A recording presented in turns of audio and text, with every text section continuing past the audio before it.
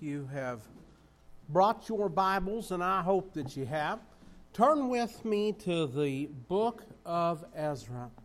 The book of Ezra, way back there in your Old Testament, just a little bit before Job, before Psalms.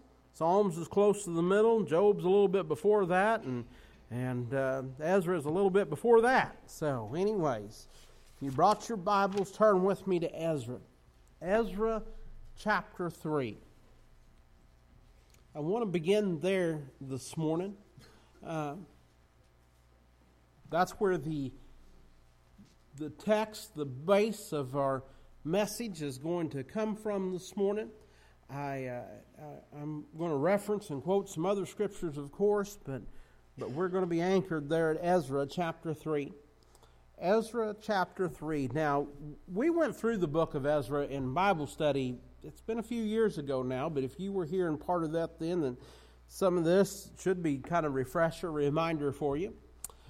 For those that haven't, I'll give just an extremely brief overview of Ezra and the events around it as we get started here. But I want to read our scripture, and I want to go to the Lord in prayer first before we do anything. All right? Because that's the two most important things. Those things are way more important than anything that I might say. Ezra chapter 3, verse 1 says, "And when the 7th month was come, and the children of Israel were in the cities, the people gathered themselves together as one man to Jerusalem. Then stood up Joshua the son of Josedek, and his brethren the priests, and Zerubbabel the son of Shealtiel, and his brethren, and builded the altar of the Lord of Israel, to offer burnt offerings thereon, as it is written in the law of Moses, the man of God. And they set the altar upon his bases. For fear was upon them because of the people of those countries. And they offered burnt offerings thereon unto the Lord, even burnt offerings morning and evening. They kept also the Feast of Tabernacles, as it is written, and offered the daily burnt offerings by number, according to the custom, as the duty of every day required. And afterward offered the continual burnt offering, both of the new moons and of all the set feast of the Lord that were consecrated, and every one that willingly offered a freewill offering unto the Lord. From the first day of the 7th month began they to offer burnt offerings unto the Lord, but the foundation of the temple of the Lord was not yet laid.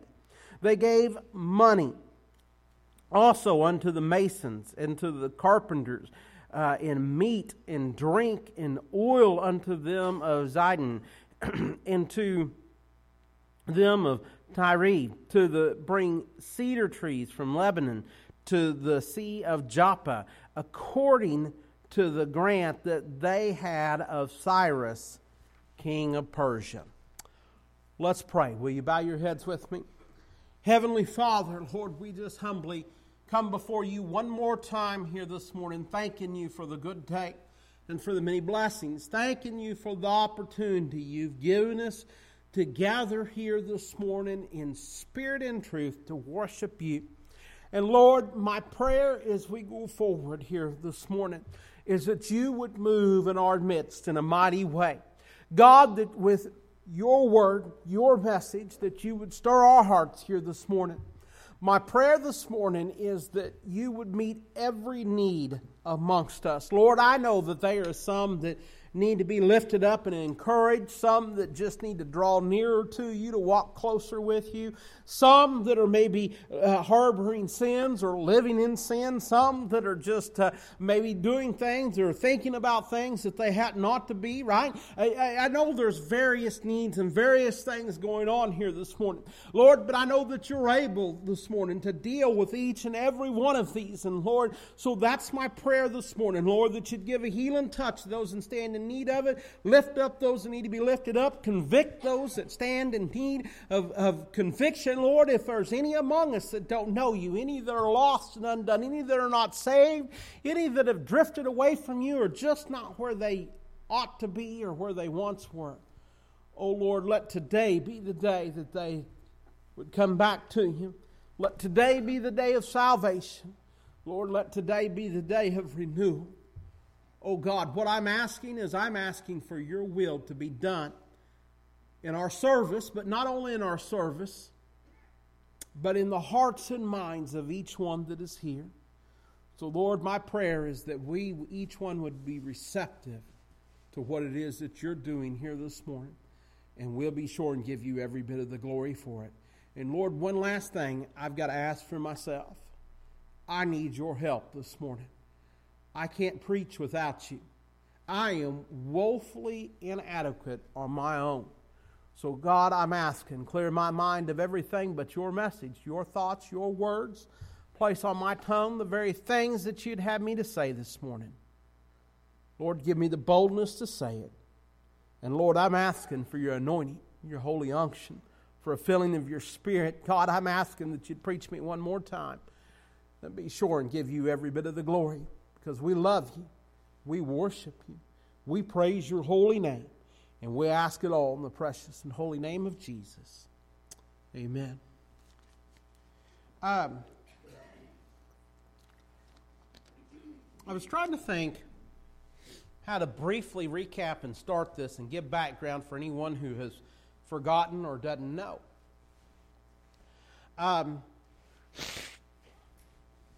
The books in the Bible, Jennifer even mentioned in Sunday school this morning, they're not necessarily in order chronologically, by date, timeline. I mean, yes, Genesis is book of beginnings since the beginning, and Revelation is, things that are still yet to come, and that's at the end. But everything in between is not necessarily exactly in order. And if we were going in chronological order, Ezra, Nehemiah, they'd be a lot later on in the Bible, in the Old Testament, in the canon of Scripture. So probably everybody is familiar with Israel being carried away into exile. The Babylonians coming, destroying, and we say Israel, but it's really the southern kingdom of Judah. Israel split in half years and years before that. The northern kingdom have went away from God until finally judgment come upon them. The Assyrians conquered them, carried them away. You ever heard anybody refer to the lost 10 tribes? There's not really 10 tribes that are lost. That's nonsense and foolishness. That's really, heresy is probably too strong of a word, but it's absolutely false doctrine and teaching. But that's where that idea comes from. The 10 tribes aren't lost. And to show you how stupid that whole concept is do you really think God's ever lost anything? Right? And God knows where they're at. They're not lost, and they're talked about a whole lot later. And it tells us right there in the Scripture where they go and what happens to them and how they're incorporated later. So it's nonsense. But anyways, that's where that idea comes from. And so anyways, you have what is the southern kingdom of Judah. Later on, the term Jew comes from that. They're from what's called the kingdom of Judah, but all 12 tribes are there and part of it, incorporated. They, in 587 BC, are finally, really going into 586 BC, are conquered by the Babylonians. They are led away into Babylon. It has been prophesied, the prophet Jeremiah prophesied that they would be in captivity 70 years, and that is exactly what happens. Now, the carrying off of the Jews right into exile, that's the term that is used, exile. While they're in exile, they're in, I think you say it, exporia or whatever. But anyways, that is the 70 years they spend over there. It is in 3 waves that they are carried off, right? It's not everybody all at once. It happens in 3 waves that they are led off as captives, as prisoners in a foreign land. 70 years they are there, and they actually come back in 3 waves, okay? And so the last part, chronologically, timeline-wise, of the Old Testament covers that, them coming back, rebuilding of the temple, rebuilding of Jerusalem, reestablishment of worship, and them the nation. And it's all setting the stage for Jesus, for when Jesus is to come onto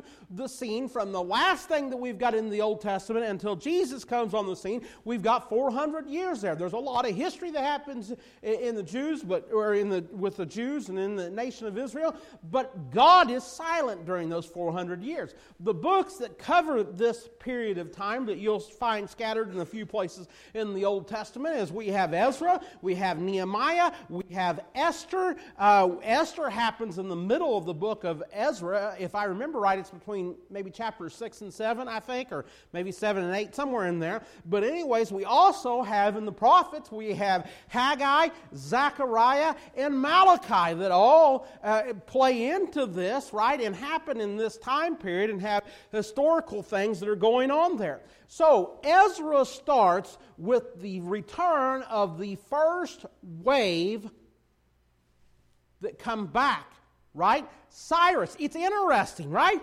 Here is Cyrus, the great ruler of the Medo-Persian Empire who conquers the Babylonians, issues the order for the Jews to return to their land and to rebuild the temple and reestablish worship. And here's the crazy, this is a pagan king, and the crazy thing about all of this is Isaiah, the prophet Isaiah, prophesied that Cyrus would do this by name.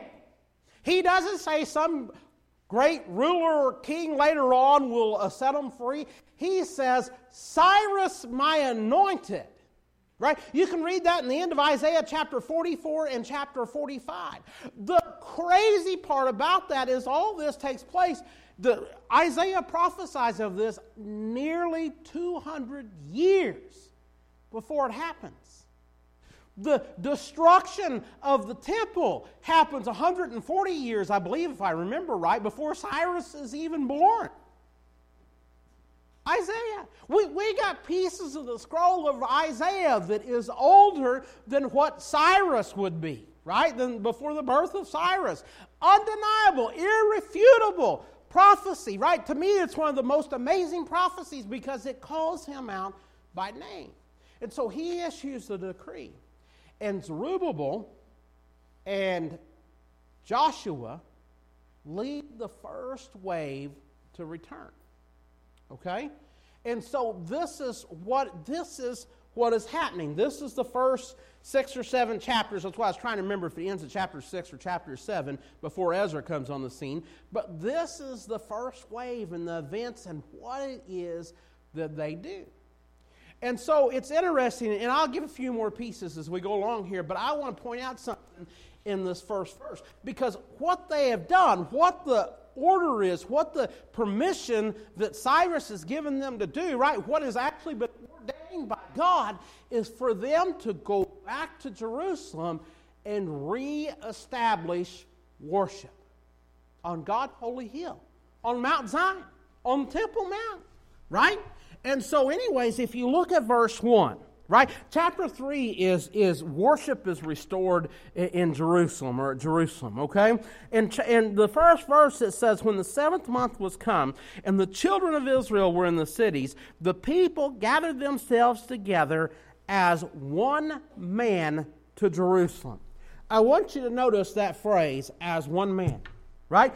God has ordained them and sent them to reestablish worship, and it says that they come together in the place of worship as one man. They are in unity. They are unified, right? In their minds, in their hearts, and in their desires, what they want to do. As one person, as one man. They were in one accord, right? They were wanting to start worshiping God again after 70 years of living in exile, right? They are, here it's what's referred to as kind of the second Exodus, right? They are coming back, right? And here they are after that 70 years, and they wanted to reestablish worship. And part of the amazing thing about all this, as you read this and study this, is they were adamant they wanted to do it in a way that pleased God. See, it's a big difference between here in Ezra and the book of Malachi, because we get to the book of Malachi, we realize and understand worship is going on, but the worship that's going on is the worship that pleases man, not the worship that pleases God. Hey, I've got a news alert for you. You look around the land today, and there's a lot of stuff going on in a lot of buildings that's referred to as church houses that's not worship that pleases God, but instead is worship that pleases man. So here, we look at Ezra, and we see that worship was reestablished in Jerusalem. You could say this is the restoration of true worship. Listen to me. Many of our churches and our church houses today are in the same condition that they found Jerusalem and the Temple Mount in. They're in ruins, they're in rubble. I'm talking spiritually here. They're in ruins and they're in rubble, and they are badly in need of the restoration of worship. They are in need of true worship. I'm talking of the only true and living God, right? They are in need of that kind of worship being restored. And listen to me, it does not end there. There are many Christians that set amongst us and in our congregations, and maybe, just maybe, the Lord's speaking to you today. There are many Christians today that are badly in need of worship being restored or established, maybe just established to begin with, in our lives and in our hearts. So, I think the question that we need to be asking, and that the Scripture is answering, is what must we do? We see here biblically, they reestablish worship that pleases God. I think, therefore, we can learn from that what it is going to take for us to establish worship in our own lives and in our church that pleases God. So, what is the first thing that we must do, and the first thing that we read that they did, is get in unity, right? As one man. They gathered together as one person. How in the world, you might be saying, can we do that? Well, it's not as complicated as you may think. It might be difficult, but it's difficult because of us, because we make it difficult. But it is not complicated. Here is what we do. We put on the mind of Christ.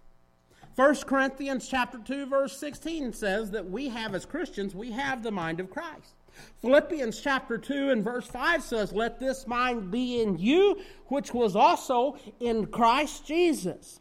We have got to put on the mind of Christ, right? We need to begin to focus and think about the things of God instead of the things of Justin or the things of Mike or the things of Dawn or go on, put your name in there, right? Whoever it is, right? Our own things, right? We have got to begin to think about the things of God, right?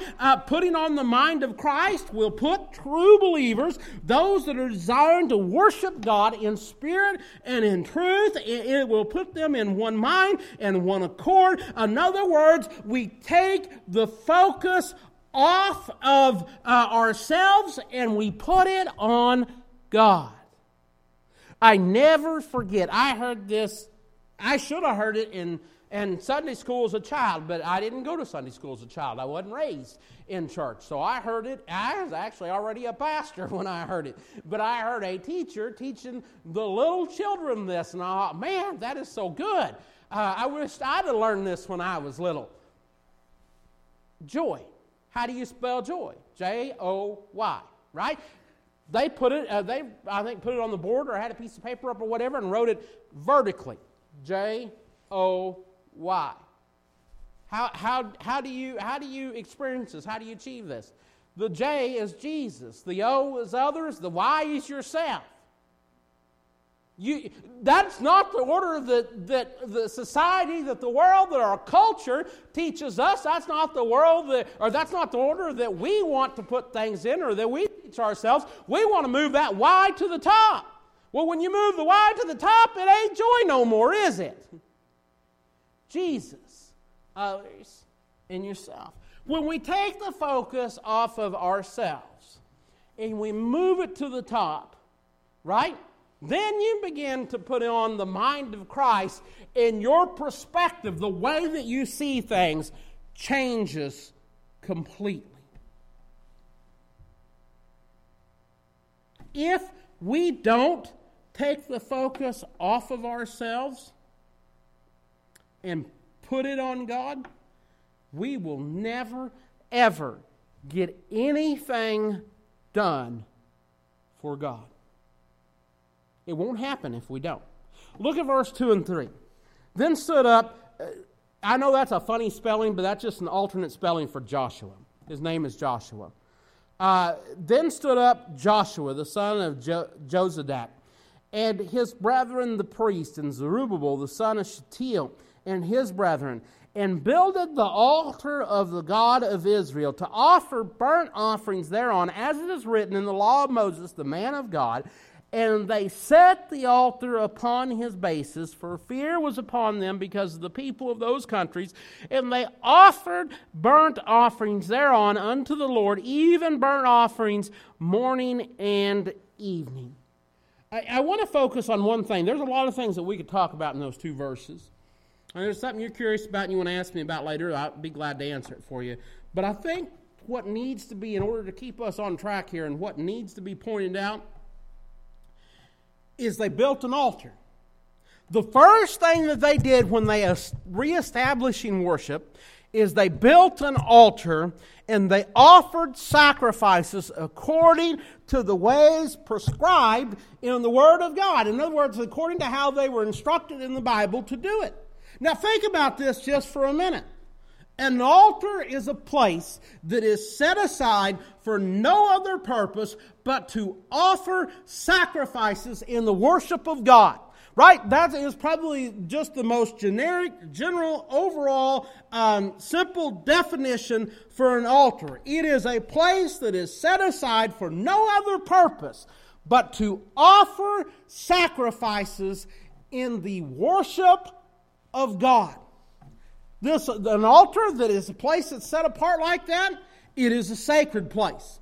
It is a place that is to be respected by everyone, right? It is a place of prayer, it is a place of praise, and it is a place of worship. It is a place that is set aside for the purpose of meeting with God.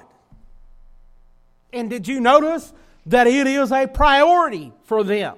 It is not later on down the road, right? It's not second, it's not third, it's not a 10th or whatever. It is, when it comes to reestablishing worship in the land, it is the first thing they do. It is a priority. They rebuilt it in spite of the fear that they had. You could say they built it because of the fear they had of the people around them. Whatever that case may be, they done it before they did anything else. I think if you think about it, there might be something to that. They did it before they even laid the foundation of the temple that they had been sent there to build or to rebuild. Right? The next section of Scripture talks about the laying of the foundation.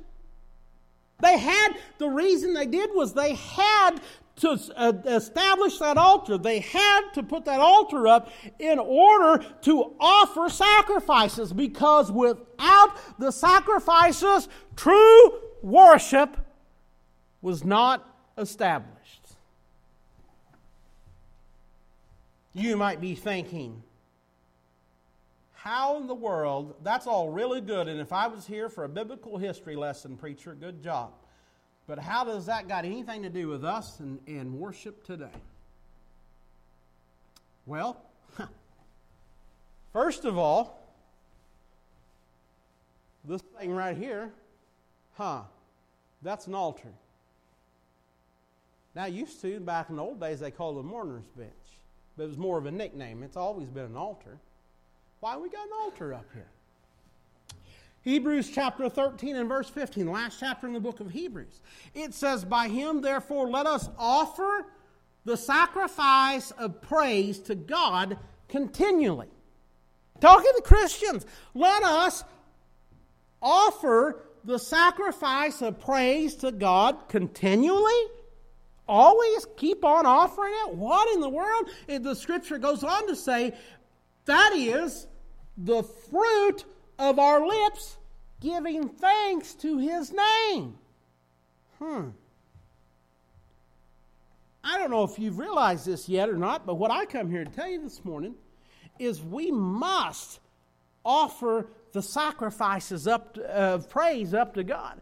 I'm going to tell you right now, we're talking about the reestablishing of worship. Then therefore, if worship is going to be reestablished, then a person must, or a group of people must, start offering the sacrifices of praise up to God again. 1 Peter chapter 2 and verse 5, right? Jennifer read to you that section from 1 Peter chapter 2. I preached on it a few months ago, if you remember that. But anyways, it tells us in verse 5 that we are a holy priesthood, a chosen nation, a royal priesthood, a holy nation, a peculiar people, right?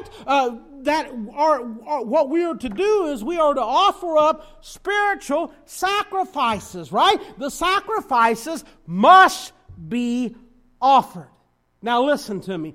In the Old Testament, the family of Aaron was designated as the priesthood to God.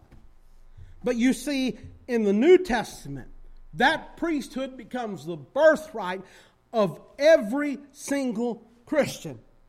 In the Old Testament, God's people had a priesthood. But today, God's people are a priesthood. And we should offer sacrifices. The thing is, they're not what they used to be. But they are still sacrifices. Now, let me go on here for a minute. And I'll come back to the sacrifice thing in a minute because it's that important. But there's something else that's got to happen if worship is going to be reestablished. I'm talking in a congregation. I'm talking about in an individual. I'm talking about in your own heart. We've got to get in one mind and one accord. We've got to put on the mind of Christ, right? Our focus has got to turn on God, off of ourselves onto God. But there's also got to be a time that is set aside. Set aside time. We must set aside a place and a time to offer sacrifices to God in order to worship God in the manner that He has prescribed.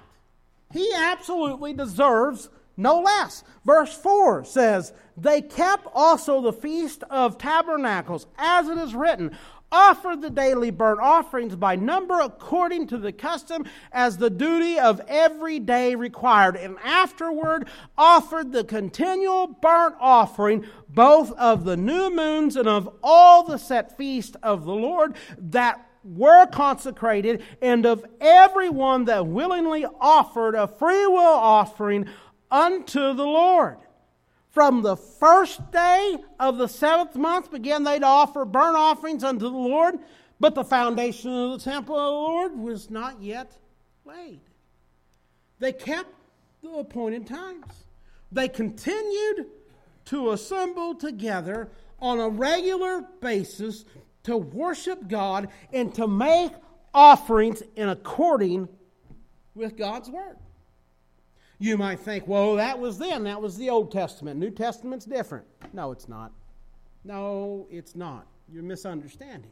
Hebrews 10:25 specifically says, not forsaking the assembling of ourselves together as the manner of some is. Seems like it was a problem 2,000 years ago, just like it's a problem today. But it goes on and it says, but exhorting one another.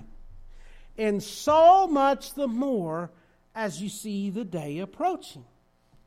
Just, listen to me, just the same as the Jews. We have been commanded to assemble together.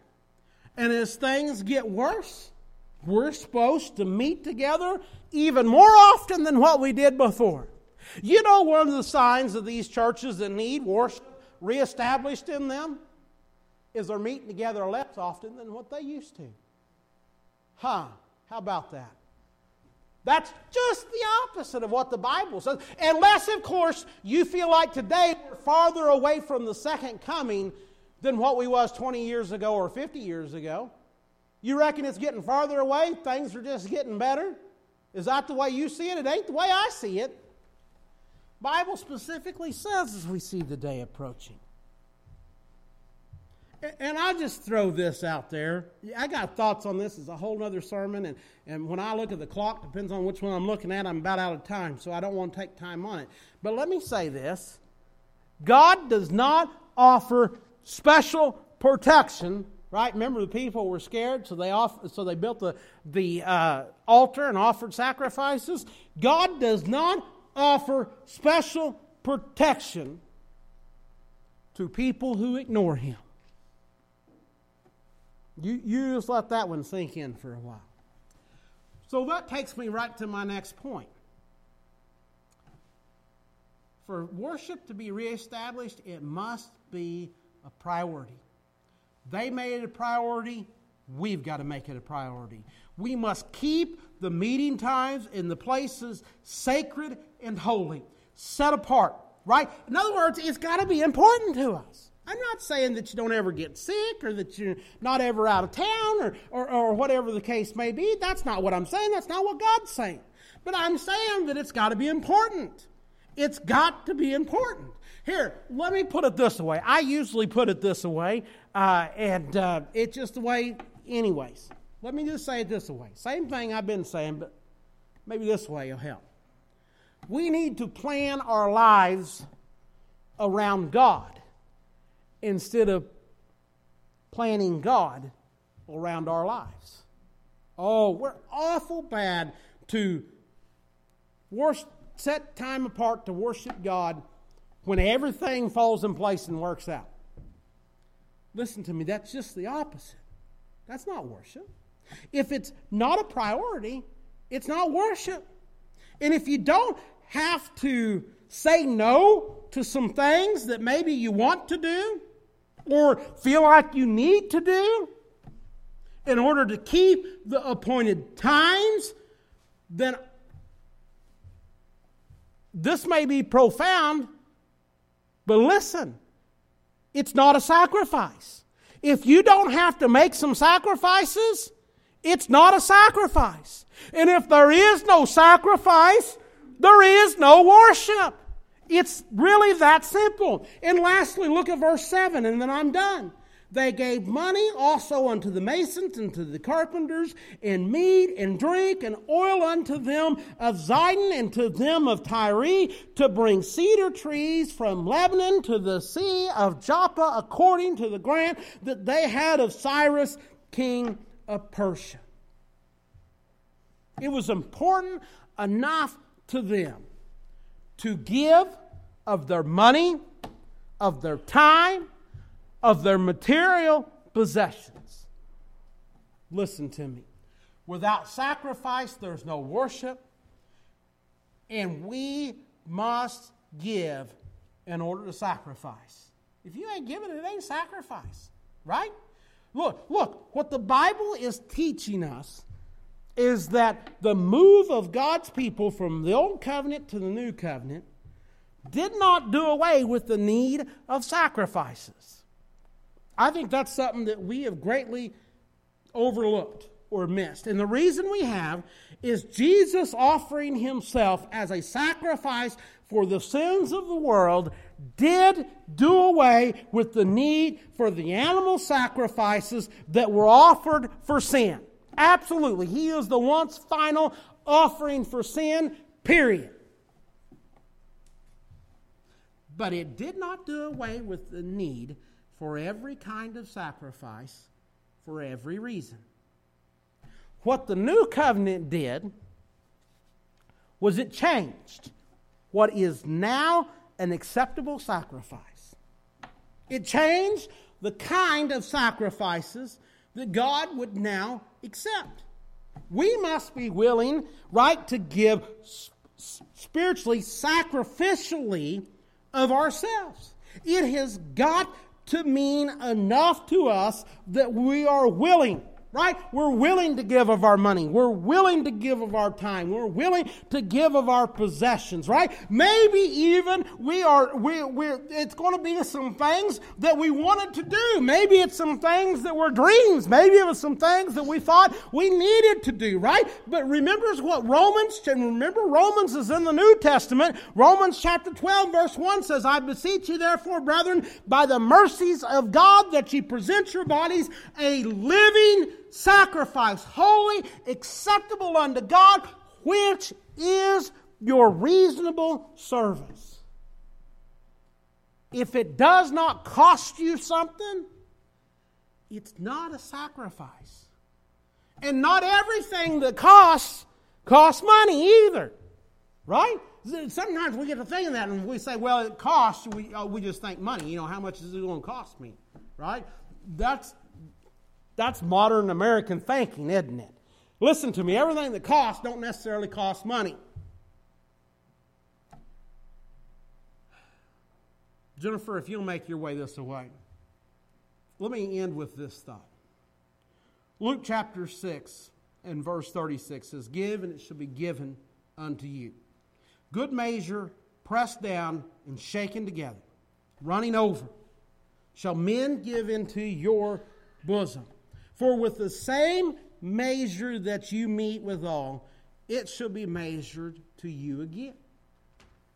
2 Corinthians chapter 9, verse 6 and 7 says, but this I say, he which soweth sparingly shall reap also sparingly. And he that soweth bountifully shall reap also bountifully. Every man according as he purposeth in his heart, so let him give, not grudgingly or of necessity. For God loveth a cheerful giver. There is definitely a correlation, a connection between giving and receiving. The blessings of God in this life, they flow through us. Think about that. The blessings of God flow through us. And we have the power to turn on the flow and to turn off the flow. Just like you got the power to turn the water spigot on and off. Right? The blessings of God flow through us and we have the power to turn them on or off. So I just want to ask you this question. I mentioned several. We need to be offering sacrifices. And listen to me as you stand to your feet. If God's dealing with your heart, if you've got a burden, if you need to be saved, if you've got some things you need to get rid of, now is the time to deal with them. Listen to me. You got the power to turn on the blessings of God because God wants them to flow through you. You got the power to turn them off just the same. But let me throw something else out there to you. Right now would be a good time to offer, right, that sacrifice, right? Of prayer. Right now would be a good time to bless someone else with prayer by praying for them. So if you've got a need, if you've got a burden, if the Spirit of God is dealing with you, whatever it may be, would you come? Would you come? Whatever it is, don't you miss this opportunity. Spirit of God dealing with you, you just come.